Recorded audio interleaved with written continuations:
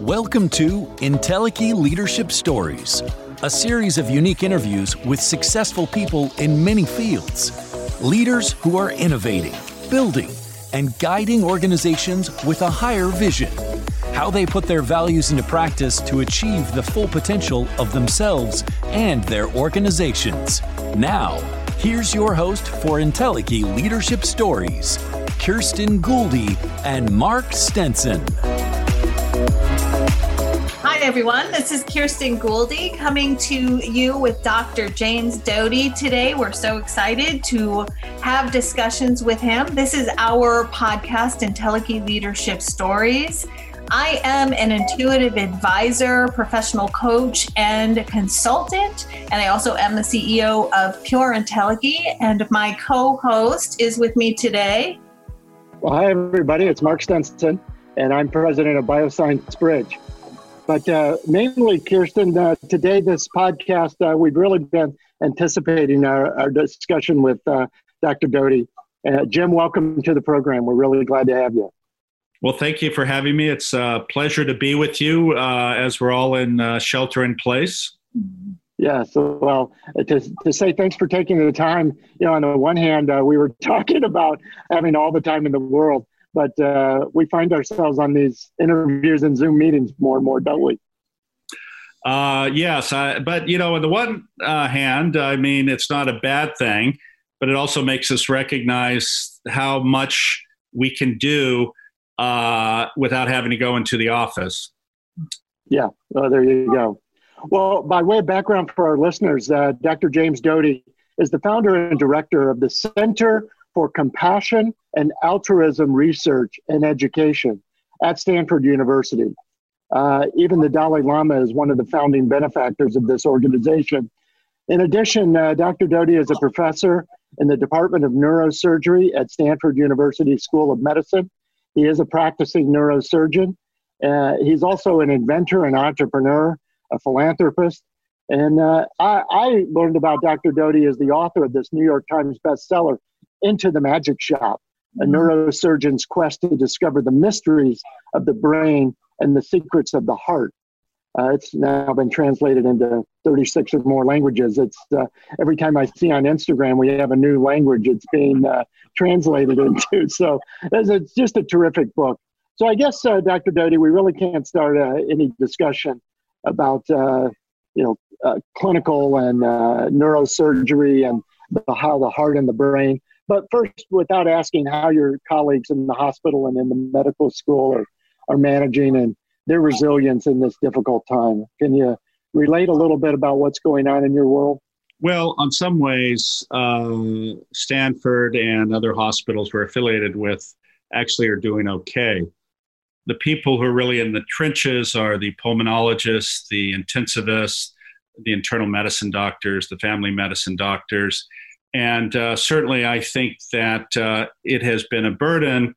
I think, though, the nature of the people who go into these fields understand that their job is to save lives and to do, if necessary, to work far and above what's expected. And that's the nature of being a professional. And I commend them.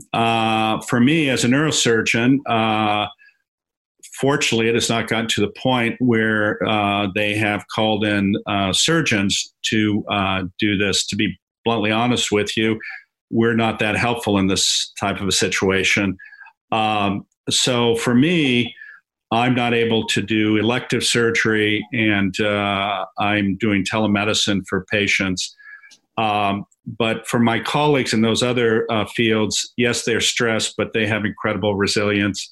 It is difficult for some, but fortunately here in Northern California at Stanford, it is not as bad as certainly places like New York and other places. So in some ways, we're very blessed, but it remains to be seen where this is going to go in the near future here. It could get profoundly worse. And then, of course, I and other of my colleagues will step up to the plate as necessary to support our colleagues. Yes. Well, thanks for that update. And thinking about your particular focus in your center, this compassion and altruism, I mean, it couldn't be more in the spotlight right now. What do you see as either improvements or continued challenges in this area of compassion, both for the patients and of course, for the providers? Well, certainly the very nature of being a physician is to be compassionate. Sometimes with our technologically driven medical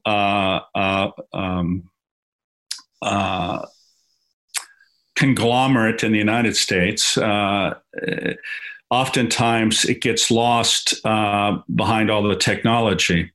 But I tell my trainees that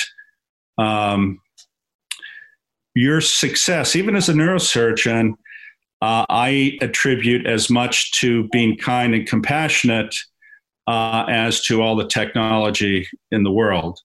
When someone acts with kindness to another individual versus treating them just like a disease, it actually has a profound positive effect on their physiology. Because if you're kind, if you're caring, what happens is it shifts their fear mode, which has a lot of negative physiologic effects, to what we call their parasympathetic nervous system, that rest and digest system. And if you do surgery or other medical interventions on a person who is calm, relaxed, feels comfortable, their immune system is boosted, they heal faster, they're in the hospital less time. It has a very, very positive effect on outcomes. So not only, frankly, does it feel better to connect on that level with patients, but it actually has a very positive, documented effect on their healing. So that's great. And I'm curious, oftentimes surgeons, this wouldn't surprise you to know, they don't always have the image of being the most compassionate bedside manner of all the specialties. But I mean, is compassion something that can be taught, in your role in medical school, Sure. As a curriculum, can it be taught? Yes. Getting back to your other statement, I think you're right. Unfortunately, medical schools have not placed being a kind, compassionate, caring human being at the top of the list for criteria for acceptance. Unfortunately, and sadly, the primary driver is academic performance. And while that is important,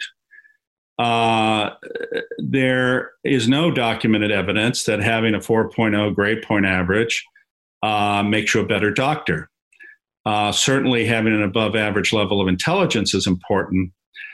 But as you alluded to, there are individuals who are not particularly kind or compassionate. And in fact, even the drivers, their motivators of becoming physicians are not necessarily to care for the patient, but job security and financial reward. And so I think that's a challenge, but I think now with all the evidence we see that a number of medical schools are including that aspect. The other thing you have to remember oftentimes too is the nature of being a surgeon results in a lot of stress and seeing horrible tragedy. And for many people, by being, if you will, separated from that, that is the only thing that allows them to function. And sadly, that results in them often seeming brusque or non-communicative. And that for some, that's a mechanism to survive. I've been fortunate in that I have no problem hugging a patient or their loved ones or crying with them, but I'm still able to do my job. But that flexibility in terms of emotional state, I think, can be challenging for a number of people. So I have a question for you, because I love what we're talking about. We're actually talking about emotional intelligence rather than academic intelligence, right? And you're pointing to scientific evidence that steps into my favorite world, the metaphysical world, right? Which ties to your magic shop and some of what your teachings are. How do you see this expression working through COVID-19, right? Because of kindness and compassion amongst all of our first liners, second liners, relationships, parents, the more kindness and compassion we have, it stands to reason that it would translate into higher immune systems. I mean, how do you see this COVID-19 helping support possibly a new way coming out of this? Well, I don't think there's any question that when one has the right mental attitude and is able to put themselves in this state of openness and connection, which is what happens when your parasympathetic nervous system is engaged, that it has a positive effect on your physiology. We know that inflammation is associated with a large number of disease, and when someone is in that state, the production of inflammatory proteins is decreased, their immune system's boosted, their cardiac functions improve.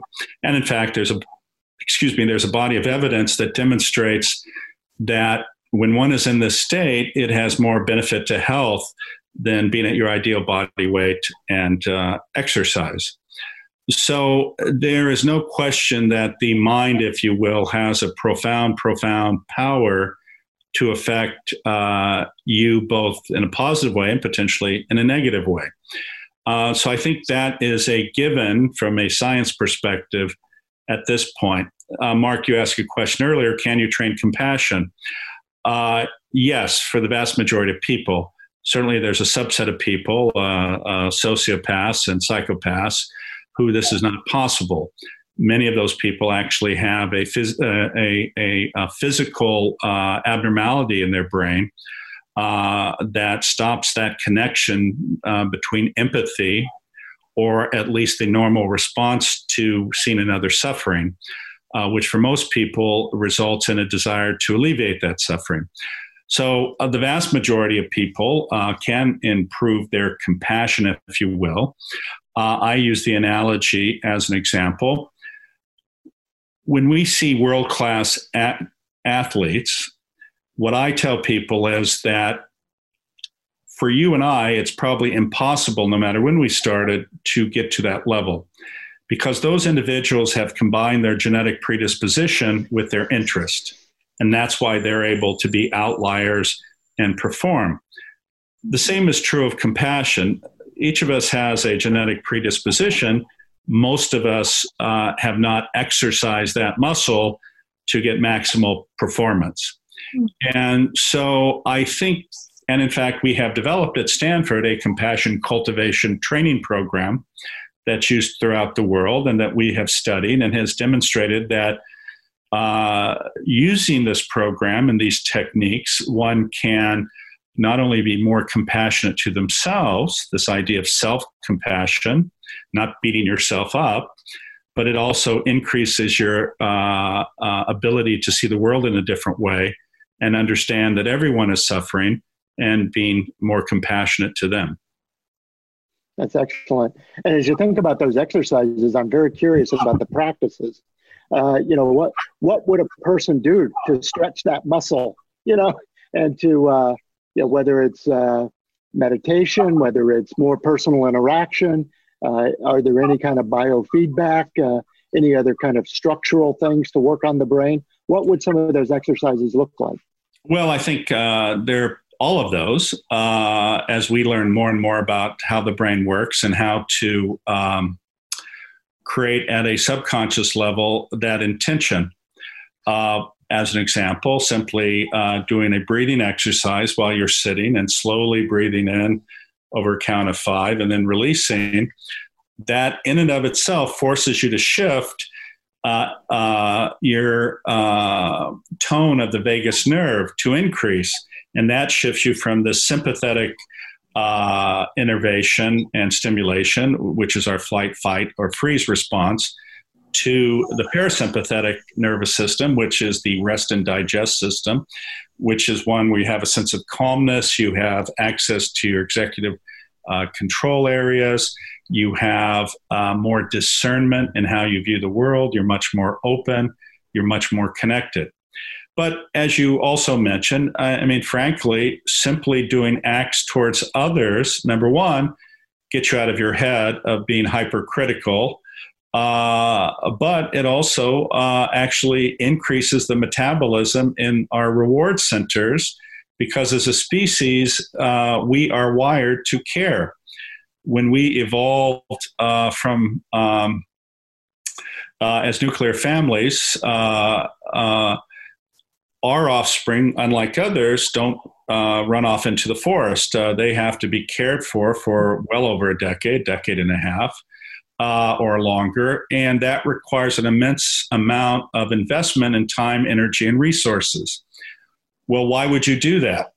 Obviously, it allows for propagation of our species and keeping our genes alive. But the reason is that when you care for that other, you're rewarded. And there's a hormone called oxytocin, or the love or connection hormone, that is released in those types of situations, as well as other hormones. So this idea of connecting and caring actually has been with us and is a key part of our survival as a species for literally hundreds of thousands, if not millions of years. So as we evolved to hunter-gatherer tribes, this ability to intuit when someone is suffering, and that's by facial expression, voice intonation, body habitus, even smell, was also critical. Because if someone in your tribe or group did not do their job, then they put the entire group at risk. So your ability to intuit another's emotional state was critically important to your survival as well. And remember, until 6,000 to 8,000 years ago, our primary mode of survival was in groups of 10 to 50. So not too long ago. So question for you, how does that translate? We're not in a tribe of 10 to 50 anymore. And yet that premise is still so incredibly true. We're exposed at the moment to separation, right? But we've been separated for a long time, right? So the illusion has just opened up, right? As a society, we've been individualized rather than collectivized. So how do you see this, how do you move it forward in today's society, right? There is a real gain or a perceived gain for individualism, but yet our very survival stems from coming together. Well, I think this statement about individualism is a false notion, and it's a convenient one for the United States. Right. The narrative that rugged individualism is what made America, and that if you haven't succeeded, it's your own fault. Right. And that is a false narrative. It is a construct created by the haves to justify not caring for the other. And it's very self-serving. I would suggest to you that there is not a single individual who has accomplished anything without the support, caring, nurturing of another human being or many human beings. Agreed. Additionally, in America, as well as other parts of the world, especially those who have unrestrained capitalism, there is this notion that, the reason I made it is because it was all about me and I did it. And the fact of the matter is there are a number of parts of our infrastructure that allow some groups to succeed and others not. As an example, we have institutionalized racism. We have a system that propagates poverty. We have a system that discriminates against large swaths of the population. We have a group of people who are at the very top of the food chain in terms of socioeconomic class, if you will, those who are worth hundreds of millions, if not billions of dollars. And how is it possible for that subset of people every year to make 15, 20, 30, 50%, or 100% on their money, while the average person is making 3 to 5%? And the reason is because they have a system that allows them to have inside information, the ability to manipulate, the ability to influence politicians. And so it's like being on a football field, as an example, and you're running a race. And you have this line of people, and on one side of that, at the start of that football field, you have all these obstacles going all the way to the finish line, right? Mm-hmm. Yet there's a subgroup of people, when the bell goes off, there are no obstacles for them, and they're able to run to the end and cross the finish line and say, I won. See? Why can't you do it? Right. And the reason they can't do it is because the system is set up against them. Now, as an example, I mean, oftentimes people say, well, Jim, look at your own background. You came from poverty. You're on public assistance your whole life. Your father was an alcoholic. Your mother was an invalid. She was depressed, attempted suicide. You had no resources, no mentors, no access. And all of that is true. But I am a 1 in a million story. And using me as an example to justify this notion that everyone can make it is false. Most of the people I knew when I grew up in that situation did not make it. Mm-hmm. They were not able to go to college. They ended up oftentimes on drugs. You know, when you're in pain, when you have despair, when you have hopelessness, you assuage that pain through drugs or alcohol. And you also have a sense of failure, that you're not important. And it's not true. There are many, many extraordinary, brilliant people I grew up with as a child who, because of that situation, never had the opportunity to demonstrate their potential. And that's what's so sad. And the thing is that people talk about, well, there's not enough to go around. Well, that's a lie. Mm-hmm. It's completely a false narrative. There is plenty to go around. Mm-hmm. You know, who needs a $560 million yacht? Right. Who needs 10 homes? You know, you just saw Bill Gates just bought a $43 million mansion, which is, of course, one of innumerable number of homes he has. And don't get me wrong, Bill Gates is doing amazing things in the world. But another $43 million mansion? And so, you know, you look at this and what could that $43 million have done? Couldn't you rent a mansion since you're only there maybe 2 or 3 days a year? Right. And you see these people get so lost in their right to spend their money. But the fact of the matter is, if you look what has happened over the last 30 or 40 years, when there's been immense profit in corporations, has that gone to the people who've been making the money? Mm-hmm. The worker? Absolutely not. It's gone into the pockets of the board members. It's gone into the pockets of the executives, and it has not trickled down. And you will never see it trickle down. You know, Tolstoy made a statement one time, and I'll paraphrase since I can't remember it exactly. He said, there is a man on your back choking you. He repeatedly states he sympathizes with your situation, but at no time does he offer to stop choking you and get off your back. That is the situation that we're in. There we are. And when you see this pontificating at Davos and other places about how they're trying to help the world, these are the exact people. That person is on your back. He's choking you, but he's really sympathetic. And the notion of these people is as follows. They will take you to the point where you are barely surviving, and then they'll back off one notch. That has been the nature of capitalism that we have seen certainly in America the last number of years. How is it even possible, as an example, that we have a minimum wage that, you know, in the 50s, a minimum wage, you could rent an apartment, you could feed your family of 4, and it was okay. Effectively, that number has not changed in the last multiple decades. If one looked at simply inflation, the hourly wage should be around $22. So how do you somehow expect that people who should have a right to have a family and shelter and food, how are they going to raise their children? And the reality is they don't. Because on that wage, you have to have two people working. And how do they care for their children? And when your children aren't cared for, what happens?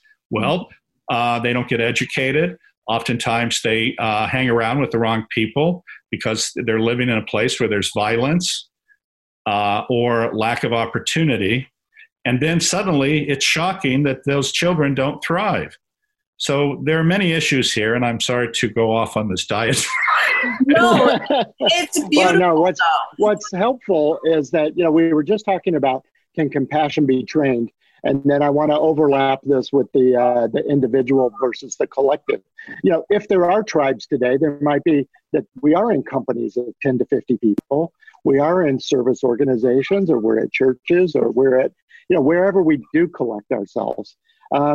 Can a leader begin to be trained and then, infuse more compassion to turn the ship around of what you've just described? I mean, it won't happen overnight, but in a generation or two, could we change that mindset? Great question. No, I think it is. I think that there is ever increasing data to demonstrate that when you have leadership that authentically believes in this concept, it actually has a profound effect on creativity, productivity, shareholder value. It's fact. There are a number of case reports from Harvard Business School and others about this. I'll give you one really quick example. There's a person whose first name I can't remember. His last name is Carnes with a C, and he's from Australia. And he ran a very large corporate entity, and he decided to have an assessment of the company, a 360 review, which I'm sure you're familiar with. Mm-hmm. And the people came back to him after this review, and they said, well, we have to tell you a few things. One is you have the worst morale in your employees of any company we've ever studied. And the other was that people hate you, and you're the worst CEO we've ever studied. And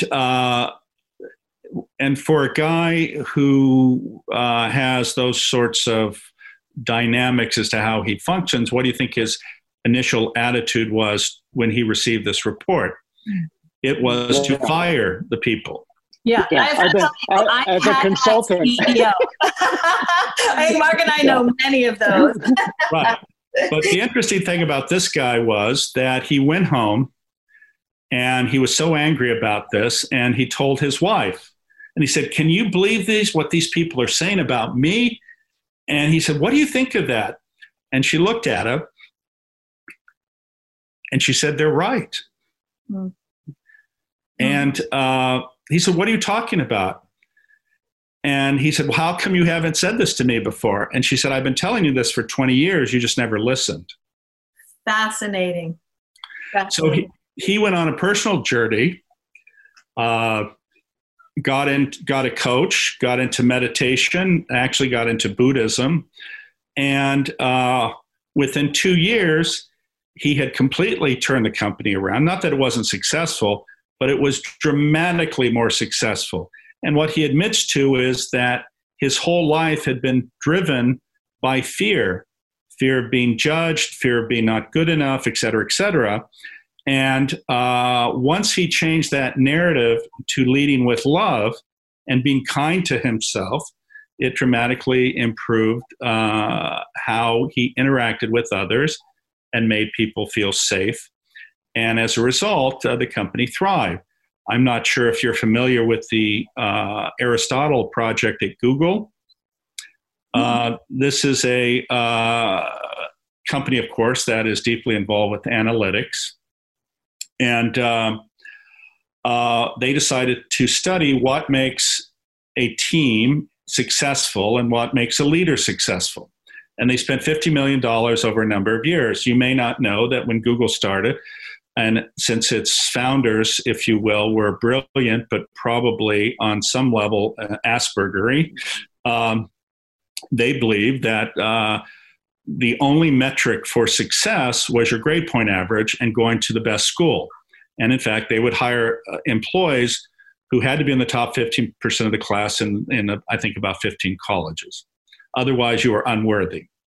And as they started acquiring companies, many of the people who were employed by or ran those companies did not fulfill the criteria. So they did this study. And what they found was that what do you think the association with success of a leader of a team has to do with grade point average or what college you went to? Zero. Nothing. Nothing. How about that? But it's fascinating that they could actually study and prove it. Intuitively in our gut, we would think that, but they could prove it. And even domain experience had limited relationship to success. So you don't have to be an engineer to lead an engineering team. And I've done that myself in different roles. So what are the things that makes a successful team? One is being authentic, showing your vulnerabilities, being non-judgmental, accepting the fact that people will fail. So if they had asked me, and I could have answered that question before they ever did the goddamn study, and it would save them $50 million bucks. Yeah, about 5 minutes, and I could have pocketed $50 million. But it just shows you, how blind a lot of these people are. And in fact, the nature of how Wall Street functions, unfortunately, rewards ruthless people. Yes, it does. Yes, that's my background, and it physically took me out. Yeah, because ruthless people can manipulate things and take advantage of situations so that they look like they're performing. And we've had innumerable examples of this demonstrated. And this is why we have a system with gross unfairness that has resulted in almost a 700% increase in CEO pay over the last several decades because these people manipulate things to get rewarded. And, it's there's a statement, I can't remember it exactly, but it basically says, if your success relies on you making certain decisions, amazingly, you always seem to make those decisions. As an example, in my profession, one of the things that I do is a lot of spine surgery, right? And we do spine fusions, which requires implantation of hardware. Well, if we do the operation, we get paid X. If we put the hardware in, we get paid about 2 or 3X. And extraordinarily, there seems to be a relationship between making the decision to put hardware in and money, right? And you talk to every one of these doctors and say, no, I'm an honest broker. I would never consider that. But every time Medicare, as an example, stops paying for an intervention, then suddenly people stop doing the intervention, right? So what typically happens is if there is a new type of hardware or implantable, Medicare pays a lot more for it because they're trying to assess actually the worth of it. And oftentimes they'll go from paying a lot to suddenly paying very little, or even saying, well, this is equivalent to not doing anything, we're not going to pay for it. As soon as they do that, the use of that goes down to essentially zero.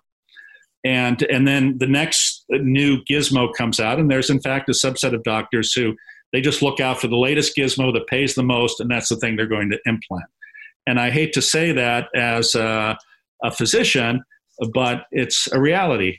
These types of people, and all humans, will repeatedly make decisions in their favor and then justify it afterwards. And you talk to any CEO. And in fact, there's a book called Mistakes Were Made, but Not by Me. Mm-hmm. And it gives innumerable examples, especially in the dictator class, of these horrible dictators who've just done the most heinous things. And they'll say, well, it really wasn't me. We had to do this to preserve the stability of the state. Well, yes, I may have taken some money, like billions, and put it in a Swiss bank account, but I had to, I had to protect things. And the killing of those people, well, it really wasn't me. It was these other people who made these decisions.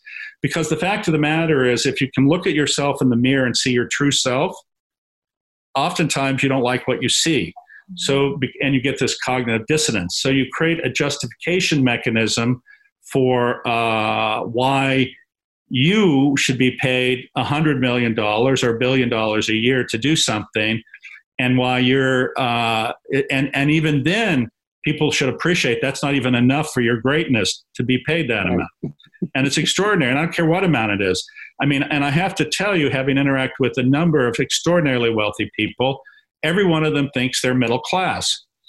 And the reason is because instead of looking down and going, oh my God, I am so blessed, I have so much gratitude, it's amazing, I have an obligation to humanity, they look up at the other guy and they go, God, I'm only flying a Learjet and he has a G650. God, I'm at least as good as he is. Yeah.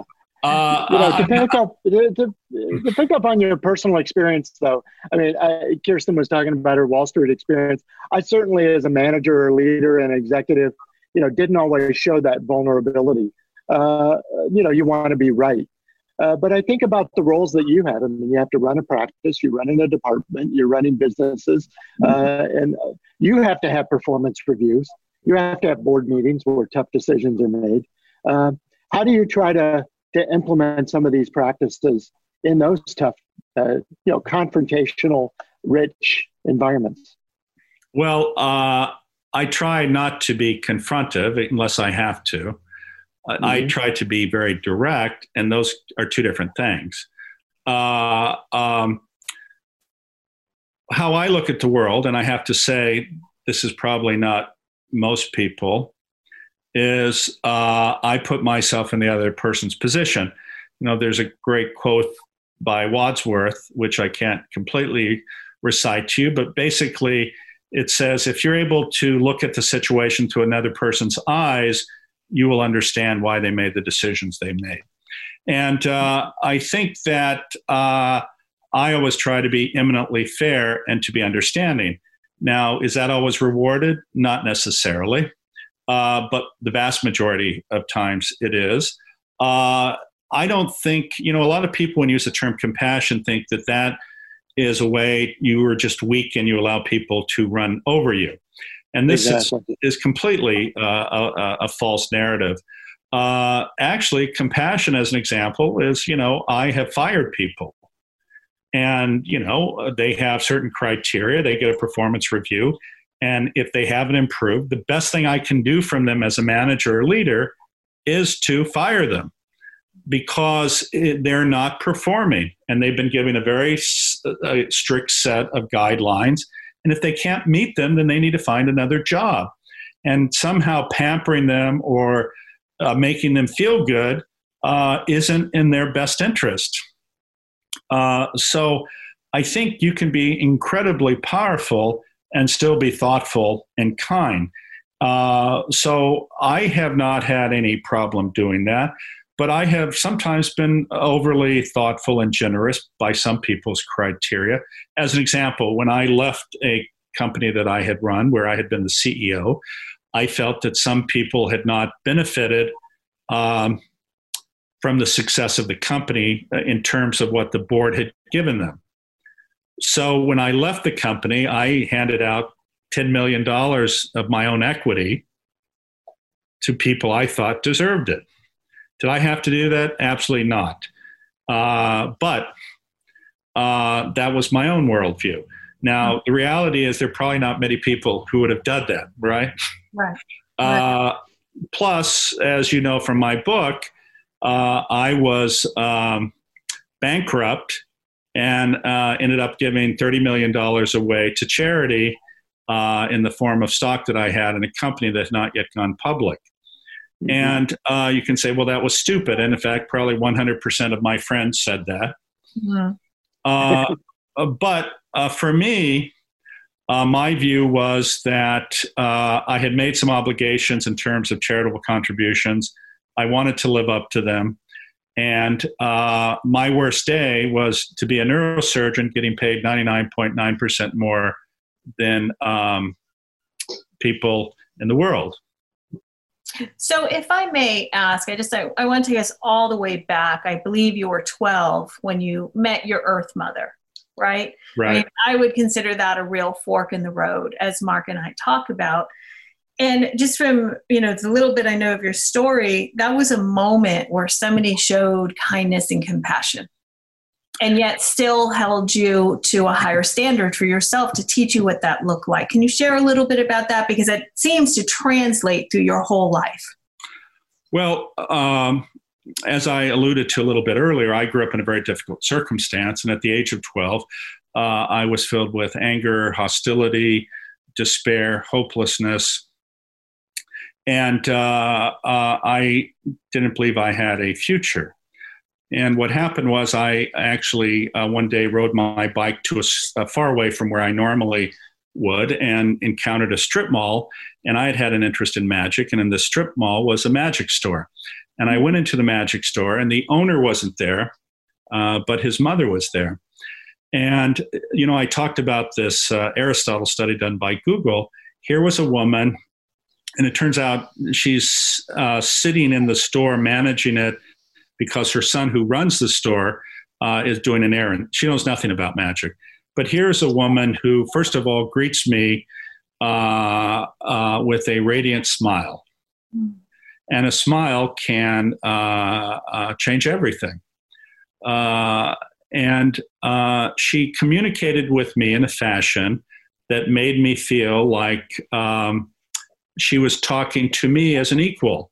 She wasn't looking down at me like a 12-year-old, or frankly, by my dress, probably a perception that I was poor. She simply looked at me as another human being. But what happens in that environment? It shifts you from your fear mode to, again, your parasympathetic nervous system, this rest and digest mode. You feel safe. This is the concept of psychological safety. This is what the Google studies show. When you create an environment of psychological safety, it unleashes creativity, productivity. And so suddenly I was able to communicate with her without fear, without being ashamed, without hiding my situation. And she responded.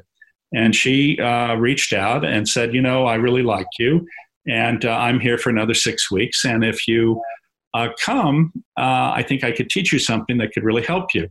And this was before the concept of meditation or mindfulness was prevalent in the West, and certainly before the concept of neuroplasticity.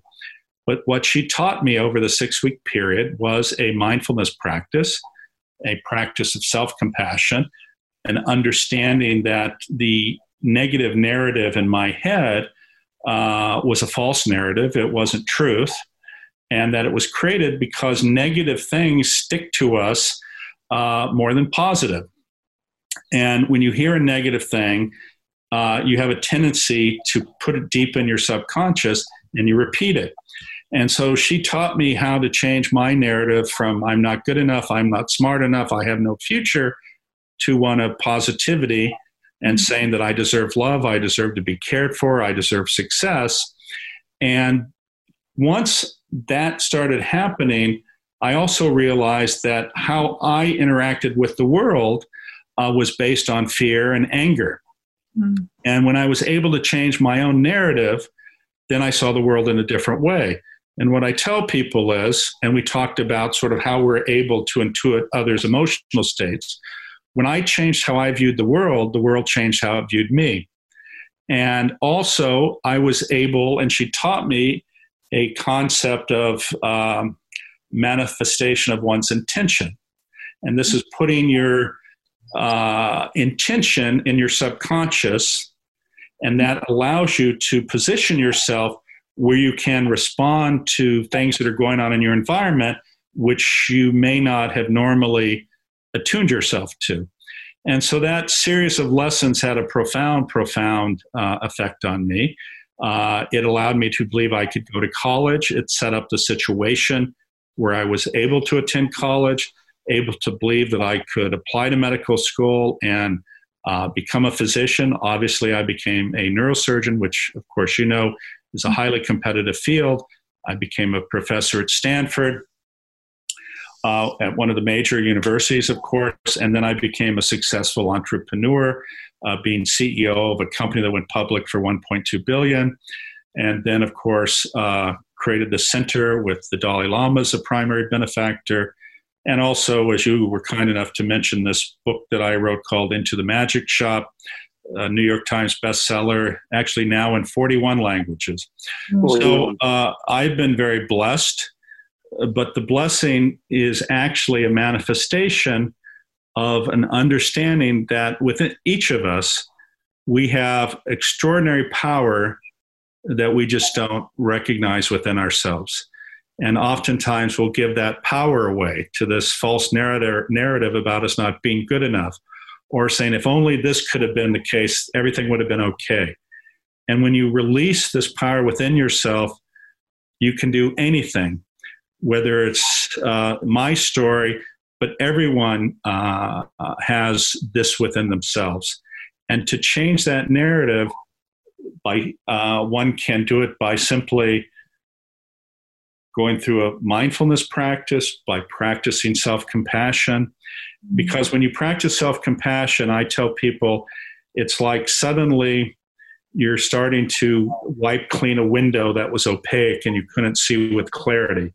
Once you're kind to yourself, you start seeing the world a different way, and you understand everyone is suffering. Everyone has a story, and everyone deserves to be heard, and everyone should have the opportunity to be their best selves, and we should try to create an environment that allows people to thrive.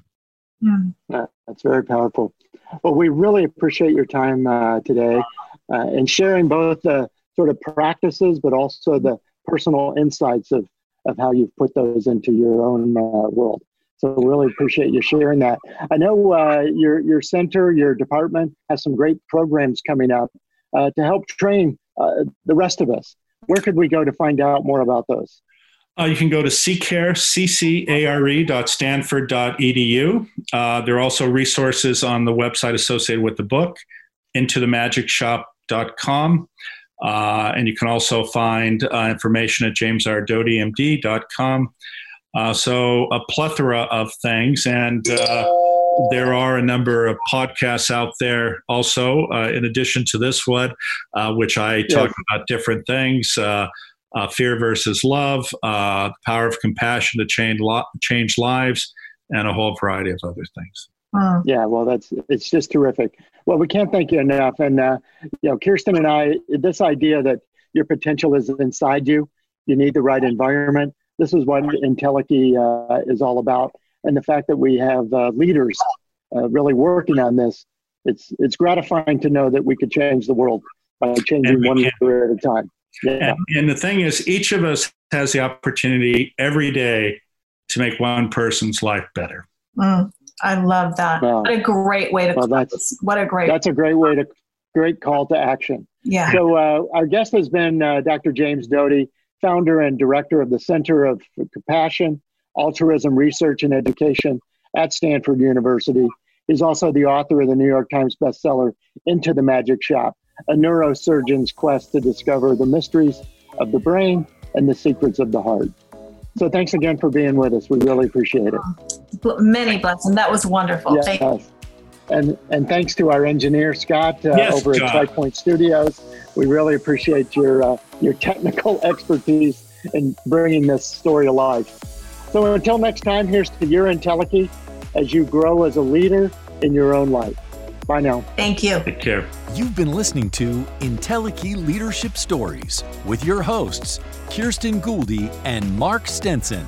Connect with us on LinkedIn or visit our websites, www.pureentelechy.com and www.mark-stenson.com. Entelechy Leadership Stories is produced by TriPoint Studios, copyright 2020. Views and opinions expressed are not necessarily those of the TriPoint Studios or its other members. You can find this and other TriPoint podcasts on Apple Podcasts, Google Play, Spotify, Stitcher, and SoundCloud. Thanks for listening to Entelechy Leadership Stories.